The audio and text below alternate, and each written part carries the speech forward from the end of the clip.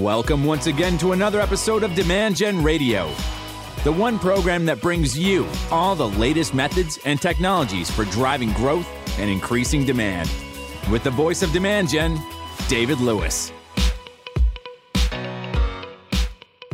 All right, welcome back once again to another episode of Demand Gen Radio. I'm your host, David Lewis, and here is where we talk about the methods and technologies for driving growth. If you guys are new to the channel and just found this episode with Gary and I, strongly suggest that you make sure that you subscribe because we make episodes every single week for you. And if you're more of a visual learner than just audio, you are welcome to visit us at demandgen.tv. That will bring you right to our YouTube channel, or you can search YouTube for Demand Gen and you'll find all of our episodes there, as well as a lot of MarTech and sales tech demonstrations, because again, we like to show you guys the methods and technologies for driving growth. And today on the program, Gary and I are going to talk about being agents of change, both of us working in large organizations and having been at many organizations and bringing about change. And I really hope the lessons that you guys take from today is tackling some new initiatives and maybe getting your heels off the ground and bringing about change within your organization. So let's get Gary. Good morning. Morning, David. Great to see you. It is bright and sunny where you are in Singapore. And as I look outside, the sun has set and it's dark here in California. So we are, in fact, I'd love to know what the future holds because it's tomorrow for you. And I don't know what happens overnight. It's all good. I can only see good things coming your way, David. Thank you. Thank you very much. Well, I'm excited to have the conversation today. And like I said to everybody, you and I have a lot of experience both on the consulting side, being consultants and bringing about change to organizations, but also driving marketing and having to be an agent of change. But I think we got to start where we go way back. If you look up Gary, and I suggest that you guys do connect with Gary on LinkedIn, because it's always great to have my guests in your network. You may have a question or want to follow the content they are putting out. Gary was a Scotland Yard homicide detective and an officer before that. So tell us how a homicide detective lands in marketing. And I'm sure there's some lessons from being a detective and working in marketing for sure. Right. I know it feels like multiple lifetimes ago when I was living in London and practicing my trade as a detective. The interesting thing about, I think, detective work is that I discovered a lot of skills that are just very transferable. I spent my time having to listen and listen carefully, and sometimes having to pick apart what people were saying. So people might say one thing, but really they meant another. Something that happens in marketing a lot, right? We get a question, but actually it's not the right question. The sentiment might be right, but not the question. Being able to look at a lot of data and understand what's important and what isn't. And ultimately, what's your plan?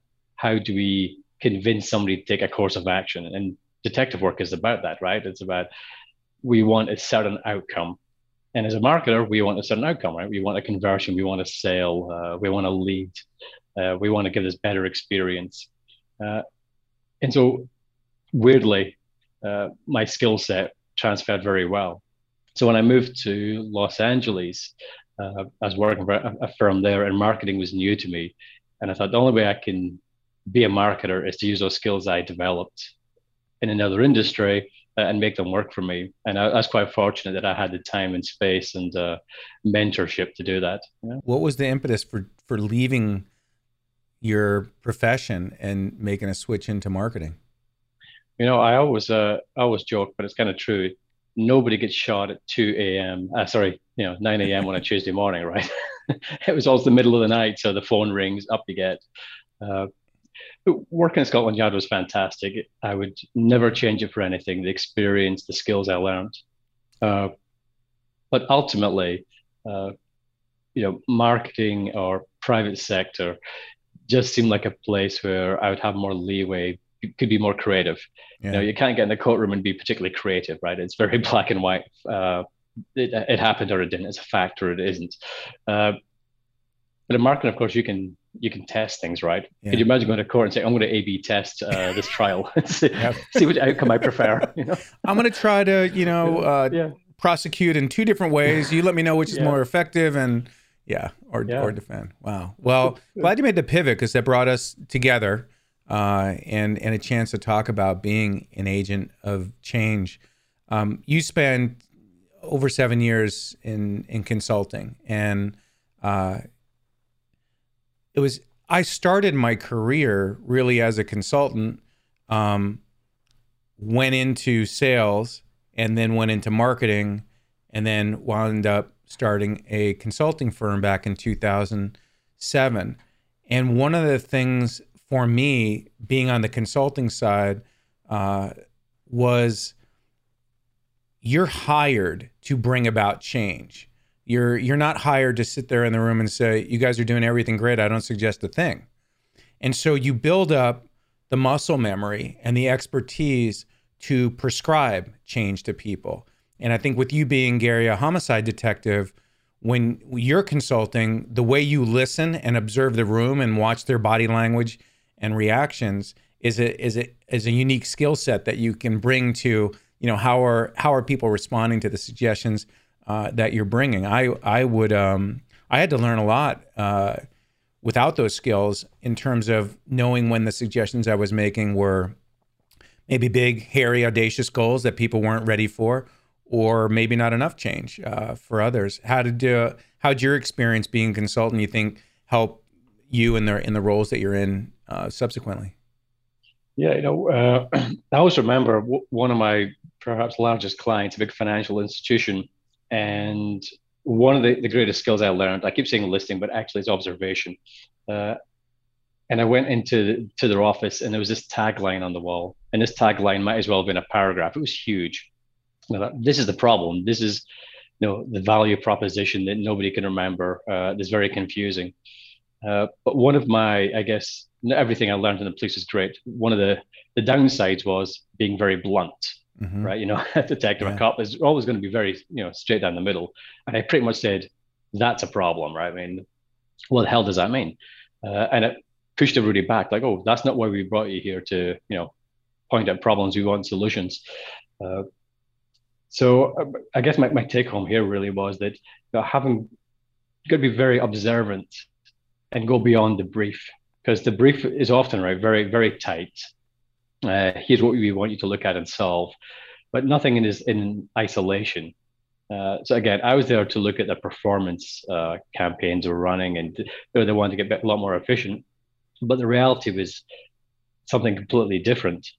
The reason they weren't performing as a wealth management firm was because everything they said looked like they were a debt consolidation firm, completely different businesses, right? Yeah. We had to have a different conversation. So yeah, that ability to listen and observe what's really and truly happening really helps, I think, articulate, once you get the skills, it took me a while, to have those conversations. And the big question is, how do I bring about change, right? Yeah. I mentioned to you, I wasn't proud of it, but I mentioned to you, since we were getting together later for me, earlier for you, that I stopped by Taco Bell. And we have these Taco Bells in the area. I don't think there's very many of them across the world, but they have, they not only serve alcohol, which I didn't participate in, but they'll make mixed drinks, but they have like 6 Xboxes, and they have all these TV screens. And on the TV screen was poker. And when I thought about you and I doing the podcast, and I see these poker players and thinking about your background being a homicide detective, not being trained, but I will pick up certain tells of people or certain behaviors. And I'll watch on meetings if I see someone like adjusting in their chair. And I wonder if there's anything that you've learned or share, but I watch these things to see if someone is physically uncomfortable, it may be because they're emotionally uncomfortable, and they're displaying some body actions to do that, or some kind of nervous tics.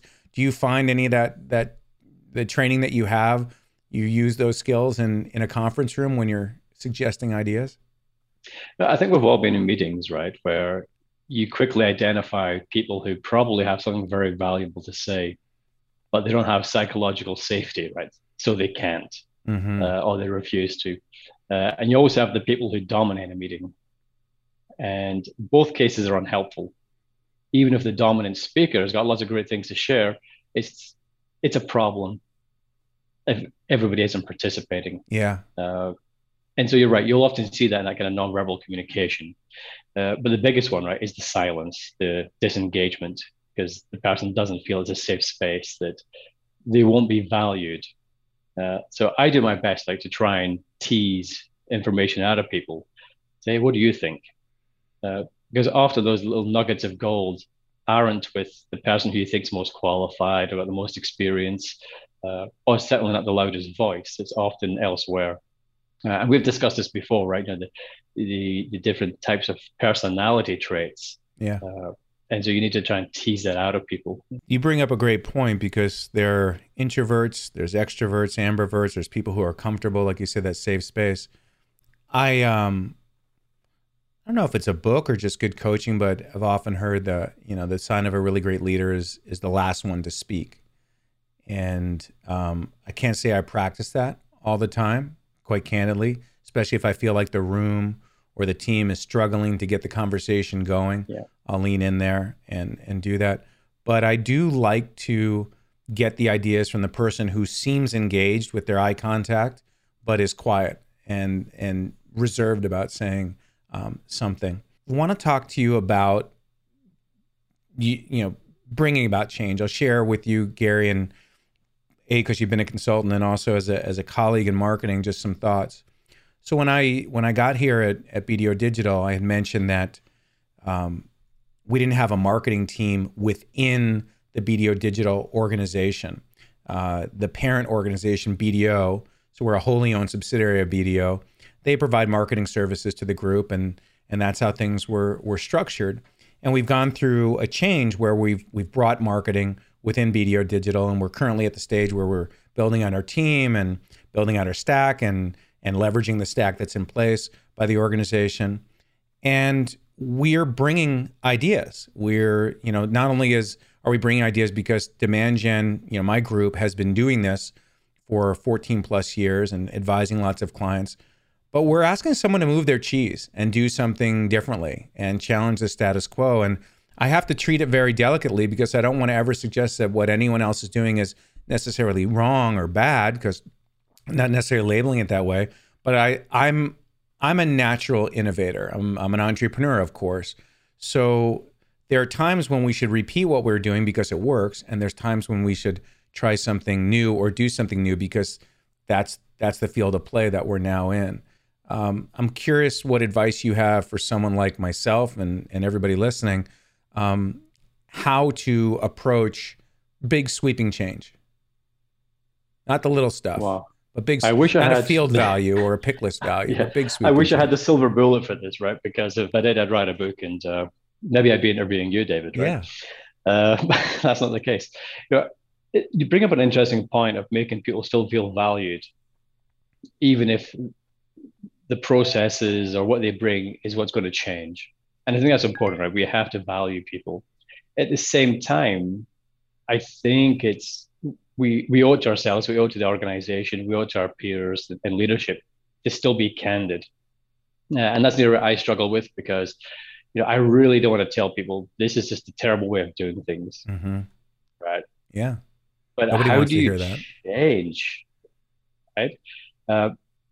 So I watched soccer, and a couple of weeks ago, Chelsea got beat by Real Madrid at home. And 2 nights ago or last night, they actually beat Real Madrid. They still went out of the Champions League, but they beat them in Madrid. And I was reading the article how the manager had this real, come to Jesus moment with the team. Some home truths are spoken. So people were clearly told, like, you sucked. What you did wasn't good enough, right? We got to do better. We can do better. You have the skill set to be better. Yeah. And guess what? They did do better, right? And I think it's hard to have those very candid conversations and keep it positive at the same time. And that's the key. How do you tell people this is not the way we want to do it moving forward? Here's the reasons why. But you're still part of the success moving forward, right? So I get a little disheartened sometimes when we try and paint everything as positive. It's like kids at school, right? Everybody gets a certificate. Everyone gets a medal. I'm like, well, what are we teaching here, right? There will be much winners. in that not case. much, right? Right. Showing up doesn't get you an award. It shouldn't. No, exactly. And that's my fear sometimes in big organizations, that we get a little, perhaps too cautious, conservative about upsetting people. Right. And it's not about upsetting people. It's about upskilling people. Yeah. But you can't say everything you have been doing is great. but we want you to upskill. You'd be like, well, why? You just said I'm perfect, right? Yeah.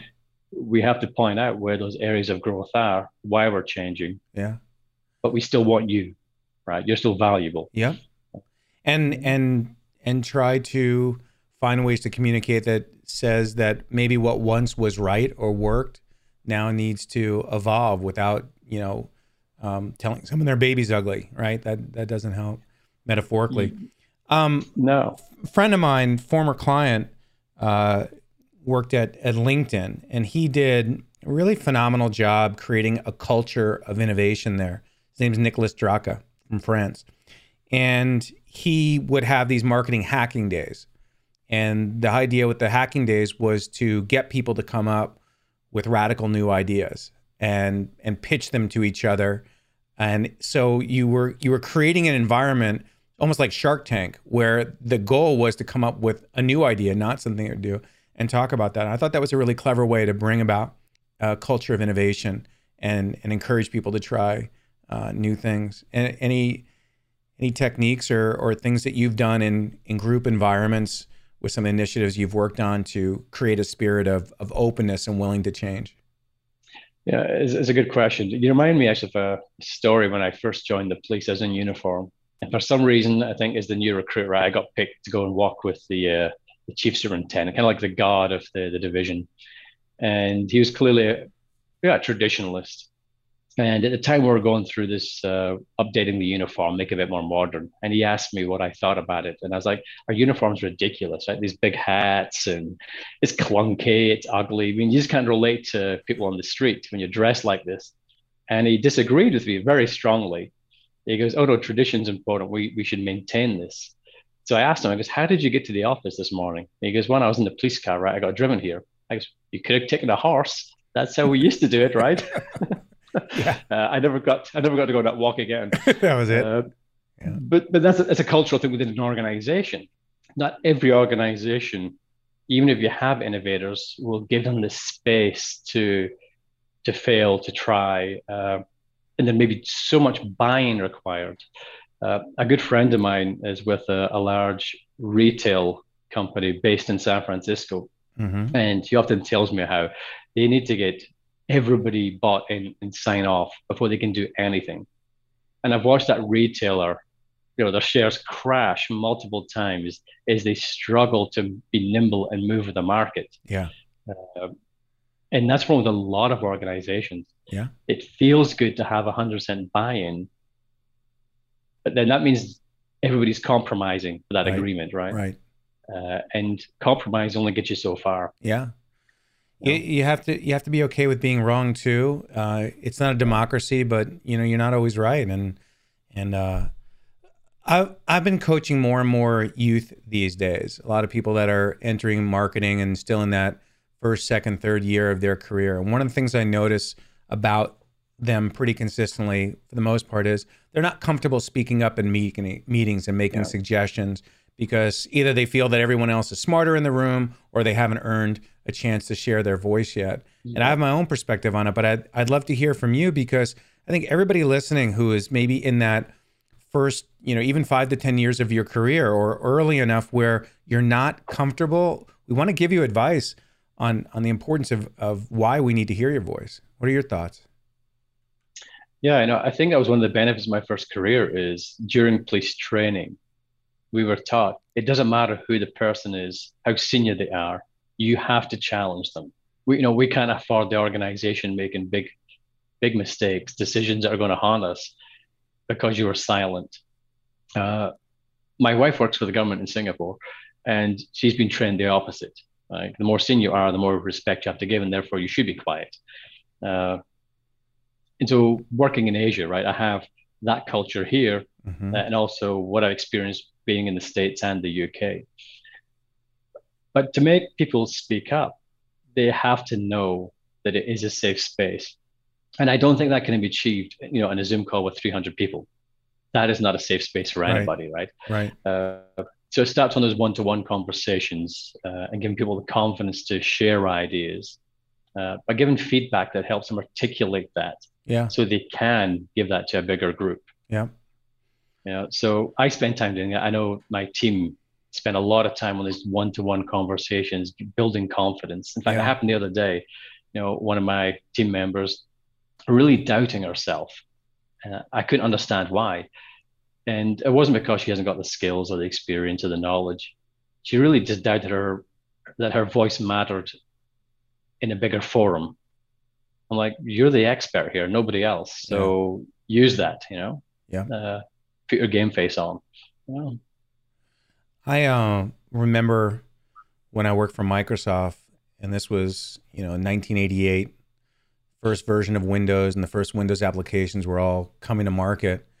And I suggested to my boss on a car drive, I said, how come we don't bundle our solutions in a way in which when we go and get corporations to standardize on them, they're just standardizing on, the bundle instead of just each individual application? Because I was new, like that just seemed obvious to me. And Diane said to me, she goes, Dave, one of the things I want to share with you is two things. One is you have some big ideas, and you just have to be careful in an organization like ours where you share those big ideas. And that was like, I was stumped by that. Right. And I went and talked to my dad that night, who worked for the government his entire career. And he explained to me about politics, and he explained to me about how your simple idea can come across to other people, especially if you're new. But what she did say to me, which I liked, was, when you have ideas like that, if we're going into a meeting or stuff, feel free to come and talk to me prior to the meeting so I can give you feedback about whether to bring that up during the meeting, whether that should get on the agenda. And I really appreciated that as a manager, because she created that safe space without me realizing that's what it was at the time, that created that safe space to have a conversation with her. So I had a forum to share the ideas, and she could help me either shape them or squash them or whatever, but be able to talk in the room, because I certainly wasn't comfortable early on in my career talking during a large Microsoft meeting or a marketing meeting that we're having. I've got a town hall coming up with my group. We've got that at the end of the month. And I was meeting with Rob Bonham earlier today, who's our managing director. I think, Rob and his team. So this point that you bring up, like, that may not be a safe space, especially in a Zoom-ish environment, for people to talk. And I think what I'll do, since so much of us are working in that environment today, is tell the team that my chat is open. And if you want to talk about a topic or raise a topic, but not verbally say it or whatever, just let me know and put an exclamation point or some symbol that says, between you and I think we should talk about this or whatever. And we would need to find ways to do that, because we are meeting in more and more groups, especially in large organizations. And I want people's voices to be heard, because some of the best ideas come from, the people that are new to the organization or seeing it with a fresh approach and such. I want to talk about leadership a bit. I sent a note to a team member, and I said to him, there's three things that I recommend from a leadership perspective. I'd like to get your thoughts on it. One is to lead by example. And I want to talk with you more about that.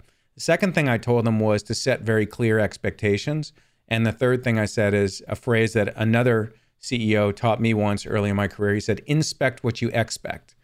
And not meaning, what he meant was, don't start an initiative, hand it off, and then not go check in and make sure that, the result that you're looking to achieve. Someone in your role that has a broad responsibility with everything from MarTech and sales tech and demand generation, everything else. What's your style of leadership and advice that you have for people that are undertaking, change initiatives? Yeah, I think the first thing is trust. I have to start from a place of trust and just believe that everybody's doing their best. Even if, the outcomes or the outputs sometimes doesn't tell that story. I genuinely do believe most people are trying their best, and we have to trust. That allows people and enables people, right, to actually be a little more creative, be more, inventive in what they're trying to do, and feel like they have the space to do things. We've all had micromanagers at some point in our life, I think, and it's a horrible experience. Yeah. Now, I know there are people who say, no, I really like to have a manager rather than a leader. I like to be told, ABC, do this, and check in with me every day, 4 times a day. That's how some people like to work. Okay. I struggle with those. With Yeah, that, me too. because I don't want to do that. It doesn't feel right. So giving people that space to succeed, space to fail, and always be kind of coaching and encouraging. That is the key.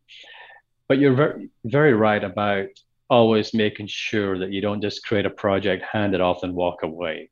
That's a common challenge, I think, for any leader or any project member, where teams are generally very lean, right? We're never big enough, right? Marketing has never Right. got enough people Right. anywhere. Yeah. The sales team will say the same, never enough of us. So I get pulled in so many different directions because the size of my portfolio. So what I have to do is make sure there are people throughout the different teams who I can check in with them, because I can't check in with everybody all the time. Mm-hmm. But I can make sure that anybody who's running some of these projects know that they have that open door, that I'll be proactive in going through the door, right? It's not often good enough just to say, oh, come when you need me. Yeah. Because some people, they won't, right? They don't want to bother you. I'll tell you a funny story. Yeah. I was in hospital about 2 months ago for surgery, and I was in the ICU, but I was also in quarantine in the ICU because I got a notification saying I could have COVID, albeit I didn't. And so I wake up from surgery, I got all these tubes coming out of me, and the machine behind me goes bananas, right? There's red lights flashing, it's bleeping, it's an alarm, and I'm like, oh my goodness, this is not good, right? But I have the buzzer to tell a nurse, like, help. I don't. I'm not going to interrupt a nurse in an ICU, despite the fact this thing's gone crazy. 3 hours in an ICU before somebody comes. And she looks, she goes, oh, you need oxygen. I thought, oh, yeah, I guess I do. This machine's gone crazy. But I realized this happens in a team environment, at work, right? Yeah. There will be people whose alarm has gone off, and I won't see it. And they're not going to hit the button either. And that's the importance of being proactive, to be a good leader and just checking in. Even if you think everything is okay, somebody might need oxygen. So you got to check in. I love what you said earlier about being candid, and I want to come back to that point you just made because there's some other stories about that. I read the book Radical Candor, and I've had folks from the organization on the podcast. It's a New York Times bestseller, and they really talk about, if you're not in that place of trust, like it's really hard to be candid with people. Yeah. And I have to make sure I've learned over the years, whether it's my family or people who work for me, nobody wants to disappoint David. I hear that. And so if I were to say to you, if we were team members or you worked for me in this role play scenario, I said, Gary, I was really, if I use the word, really disappointed the way that webinar came off. Like, that's just such a blow to the person. Yeah. And Gary probably already knows that webinar wasn't a success. And so you learn different language to not hit somebody that way, but to say, how do you think the webinar went? Hopefully they're admit it. And then just asking the question, what do you think now that we've done it, you would do differently the next time to make some improvements? And chances are they have the answers to it. And so it's a way to give, coaching and feedback without actually having to make someone, feel that way. But you got to be candid. Otherwise, find a candid conversation, safe space. Otherwise, you rob the other person of growth. Right. That's the challenge I have, right? Or the issue I take with it is that if we just sugarcoat everything, then that person's going to keep repeating. I want to make somebody so skilled that they could be hired anywhere, but choose not to, right? Right. They should be love that able to move on if they wish and be a success, because they're going to have so many great stories to tell. But they don't want to disappoint Gary in this instance, and they want to stay. For sure. Tell me about what you think of, in general, the work ethic of the Gen X's and the millennials and Gen Z, or I would say anybody who's maybe like under 35 right now, 20 to 35, that age demographic. I'm curious to see, and maybe it's different in Singapore, but you've lived in many different places, because I have some observations, but I went to the school of hustle. My parents worked hard. They were great role models for me. I worked really hard. I've worked hard my whole career. I love work. I actually enjoy what I do, and so it doesn't feel like work to me, the stuff that I do. Can't say that's been my feeling my whole career, but certainly for the past several decades, I really just enjoy what I'm doing. And I'm curious, across your teams and the people that you've worked with and see, are you seeing a different level of effort that people are willing to put in? Wow, controversial question, David. I think there's a different value proposition. So I would ask this, would your parents have put the same effort in if they had as much information available to them as to what their leadership teams or what their investment funds were doing with their money, if they knew the world was being polluted, embargoes were being avoided, and there's companies buying oil from Russia today? Would they be so invested and have the same attitude, knowing what was happening behind the scenes? I think the difference is we have a generation of people who have visual and eyeball over so much of what's happening, what corporations are doing, governments are doing, that value proposition, oh, I work, you pay me, isn't the same anymore. Mm-hmm. They say, sure, you're paying me, but I don't want to be part of the consequence of this deal. This deal isn't so good. Because if you're ruining my environment, the environment for the future, if we're seeing mass poverty around the world, I don't want to be part of that. It doesn't make me feel good. And I think that's the difference. So I don't question the effort that different generations put in. They might be the smarter people. They're perhaps making different decisions. Mm-hmm. I don't agree across the board, because Silicon Valley has a lot to answer for, right? Yeah. We looked at some of Silicon Valley companies by people younger than me, who I thought would perhaps have a different attitude, but actually still chasing the dollar, mm-hmm. Regardless of the impact. We can think of some big social media firms, perhaps, where that appears to be the case. Right. So in my team, I do think there's different values. And what we're seeing after COVID is the value of going to the office. What is the meaning of culture within the workplace? So I'm in the camp where look at work wherever they want to work. It's not about location, it's about outcomes and output. But there's certainly an older generation within my organization, other organizations. That's not the case, right? Mm-hmm. So the culture has come to the office, like as well. And you have a lot of younger people who perhaps just can't relate to it. And I'm saying I can't relate. I don't get the value in it. But I don't really see this generational effort thing. I think it's really the value proposition that a business now gives has to be a lot stronger. I love it. I love. We're talking about being an agent of change and people having different perceptions, and you and I have potentially different views. And the conversation would probably, if we continue down the path, talking about, is it about working harder, working smarter, and other things in terms of quality of life and balance. Your point about whether we work in an office or work at home, I think, is very much a personal preference. I've talked to some people that are now starting to get back to the office, and for them, they're really enjoying, because that's what they were used to, and they were taken from that environment. Every single person within my group has known working virtual since the company was started in 2007. That's how we were born. That's all they've ever known. When COVID came about, we were like, all right, it's business as usual for us, but it's not going to be for our clients. So just be very sympathetic that they're not going to be as comfortable on webcam all day long, and those things. But I think we all have to find what our rhythm is, where we feel most comfortable. There are athletes who are tireless athletes and train and reach a certain pinnacle of success. And if we look at some business leaders, there are certainly people who have incredible work ethics, but they suffer from it. Unfortunately, Gary, had a colleague of mine at Adobe who passed away within a year of his retirement.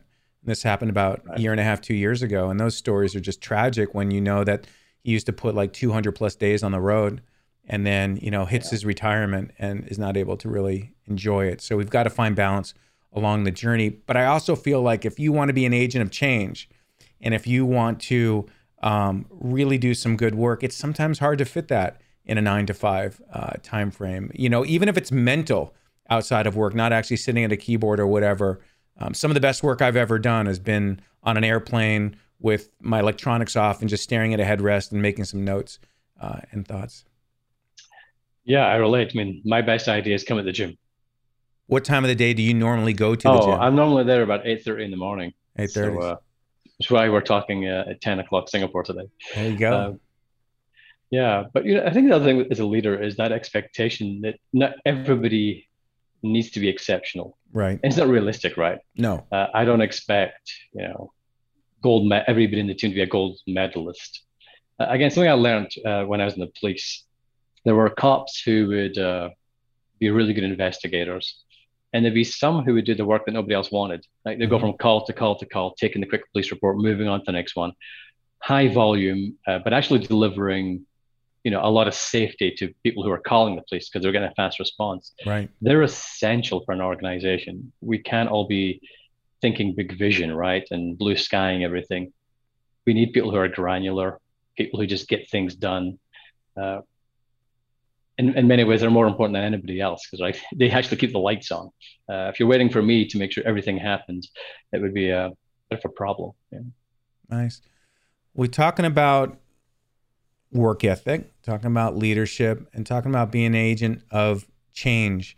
How do you keep up with the changes that are taking place in digital and marketing technology and sales technology, and all the platforms that we use are going through upgrades and enhancements, and so many people have said to me lately, like, things are overly complex. There's too many options, too many tools, too much of everything. I just want to get marketing kind of pared down to those essentials. And I guess 2-part question is, how are you approaching the learning curve of learning new methodologies and technologies, but also how do you approach this massive complication that's taking place due to digital transformation?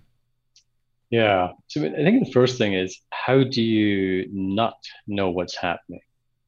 If you open up your inbox, you just see emails and you see all these different tactics coming your way, right? So I'll click on things to see what happens and the experience. Or you open your phone, right, and you're using the latest app for a delivery, whatever it is.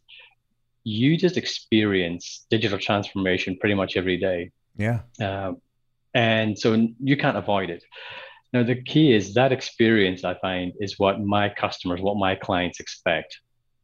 So they don't care about the bad experience. They look at the best and project that on, the company I work for.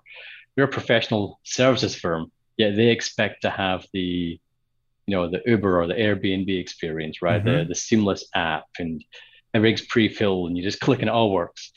I got an incredible email just the other day from a small store that I shop for some cycling gear. And it just gave me all the information I wanted, really nice call to action buttons. It gave me, the tracking, a reminder of what I purchased, and access into my account so I can see my loyalty points. I was like, How did they know that's what I wanted in one email? It was great.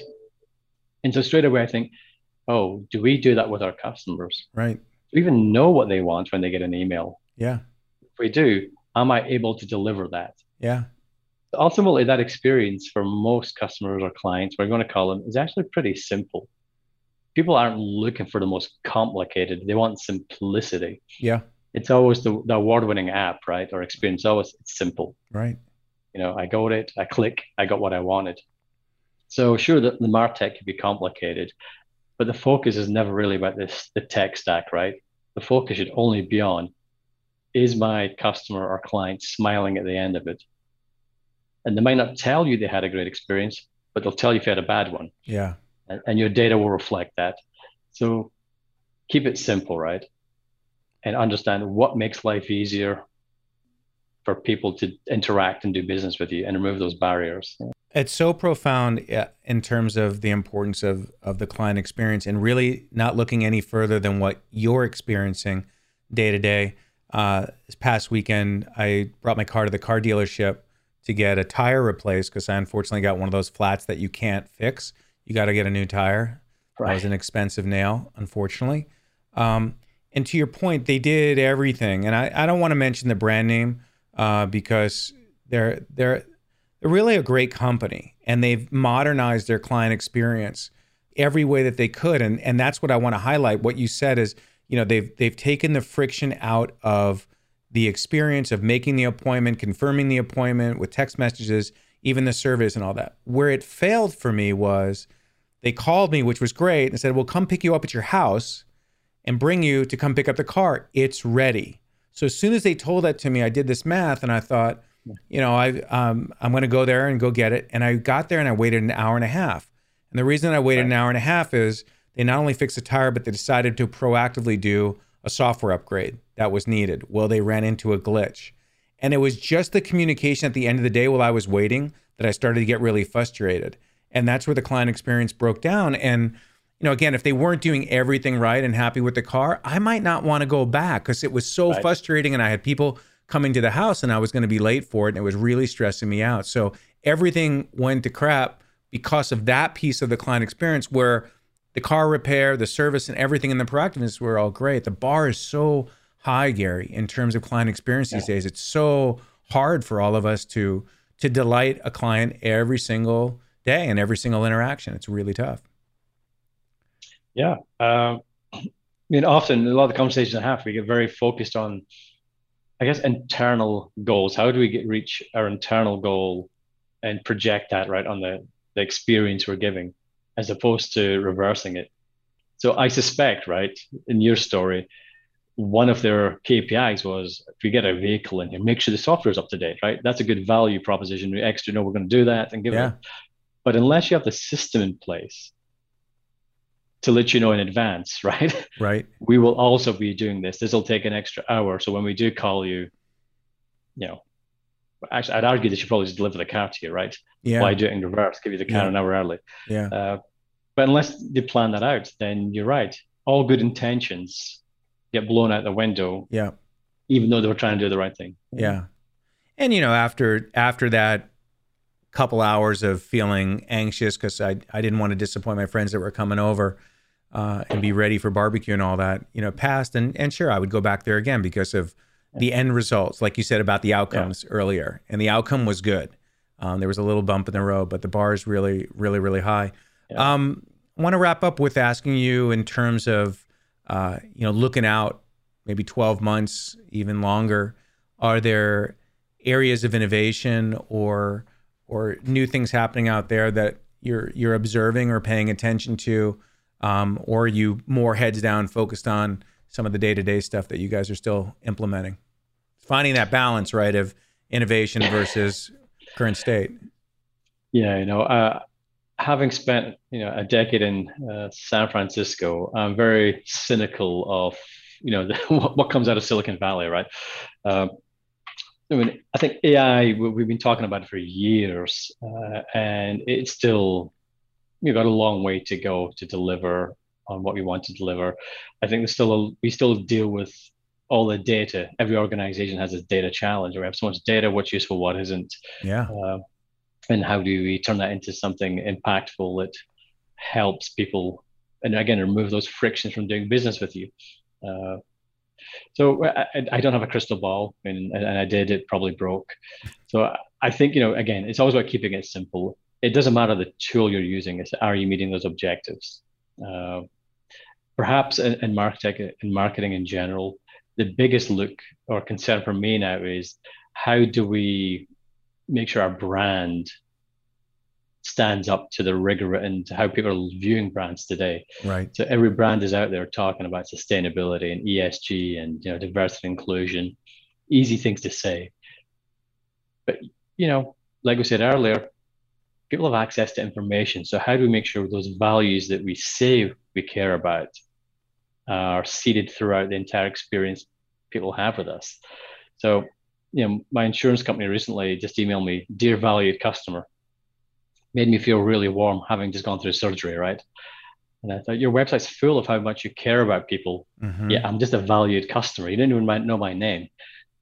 If you can't get that right, mm-hmm. then I have to question your entire proposition on what matters to you. Mm-hmm. So there's all those touch points I think we need to just pay attention to. Yeah. Last question for you. UK, California, California, United States, and now Singapore. What's next? Or are you staying there? My wife is Singaporean. I don't think she's letting me go anywhere currently. But I know California's home. It's, for me, the best place on earth. It's incredible. But I can't complain. Look, I have beautiful weather out here. It's sometimes too beautiful, too hot. Well, it's a fun place to live in Silicon Valley in terms of seeing innovation all the time. Before COVID, was doing a lot more driving around and visiting partners and clients in their offices, and we have a lot of tech clients, so it's fun. And I would take pictures for my kids if I was in the Pinterest office or the Twitter office or Facebook, and they're like, "Oh, get me a shirt or get me something." And now it's really interesting to see the changes that are taking place because of where everybody's working, and it feels like less presence, physical presence in terms of the tech companies. A lot of innovation coming. This is going to be a year, I think, of where mixed reality. We're going to see announcements from Apple coming soon in this AR and VR space. And I did an episode not too long ago on the metaverse and whether we as marketers need to start paying attention to what will now be another new potential channel of marketing and advertising. And I believe we do need to pay attention to it. But boy, we got a lot of other stuff to still get done before we necessarily sink a lot of time and effort, unless we really want to be truly early innovators in this marketing channel. And I think in the markets as well, it's just expanding. We see so much tech coming out of China and other parts of the globe, Europe as well, but very competitive, right? And if you're going to be that early adopter and an innovator, you got to choose wisely, right? Where you're going to invest to choose that winning horse, Yeah, definitely. Well, Gary, thank you. I will let you get back to your day, starting your day. I appreciate you letting me know that everything's going to be good in the future, at least looking 24 hours. That's great. And thank you for working with the team and taking a bet on them. And I know they enjoy the work that's going on there. We've got a lot to do. I'll keep you abreast of the things that are happening here and check in on you as well. Don't go away. Let me just say farewell to everybody. Look, you guys, we got some new episodes for you guys on Demand Gen TV. We invited some MarTech companies to come give some demos, and so we put some of those episodes up for you guys. So if you are looking for what's new and what's happening out there, Demand Gen TV on the YouTube channel is a really great place to check out and just see new MarTech short demos so that you can take a look, because maybe you are looking to do some data enrichment or targeting or ABM, and we'd like to show you guys what is happening in the space. If there's something you'd like to see or a particular vendor that you'd like to have come and do a demo, don't hesitate to drop me a note on LinkedIn. But I want to thank you guys for tuning in. I checked the stats for the podcast. I'm a marketer just like you guys, and I checked the stats for the podcast and saw a huge bump this quarter over last quarter. So it looks like you guys are tuning in. Maybe you're back commuting again. I don't know what it is, or just listen to great episodes like the one with Gary. So thank you for tuning in. If you didn't hit subscribe, be sure to. And hey, feel free to connect with me on LinkedIn. All right, that's going to do it for this episode. We'll catch you guys on the next one.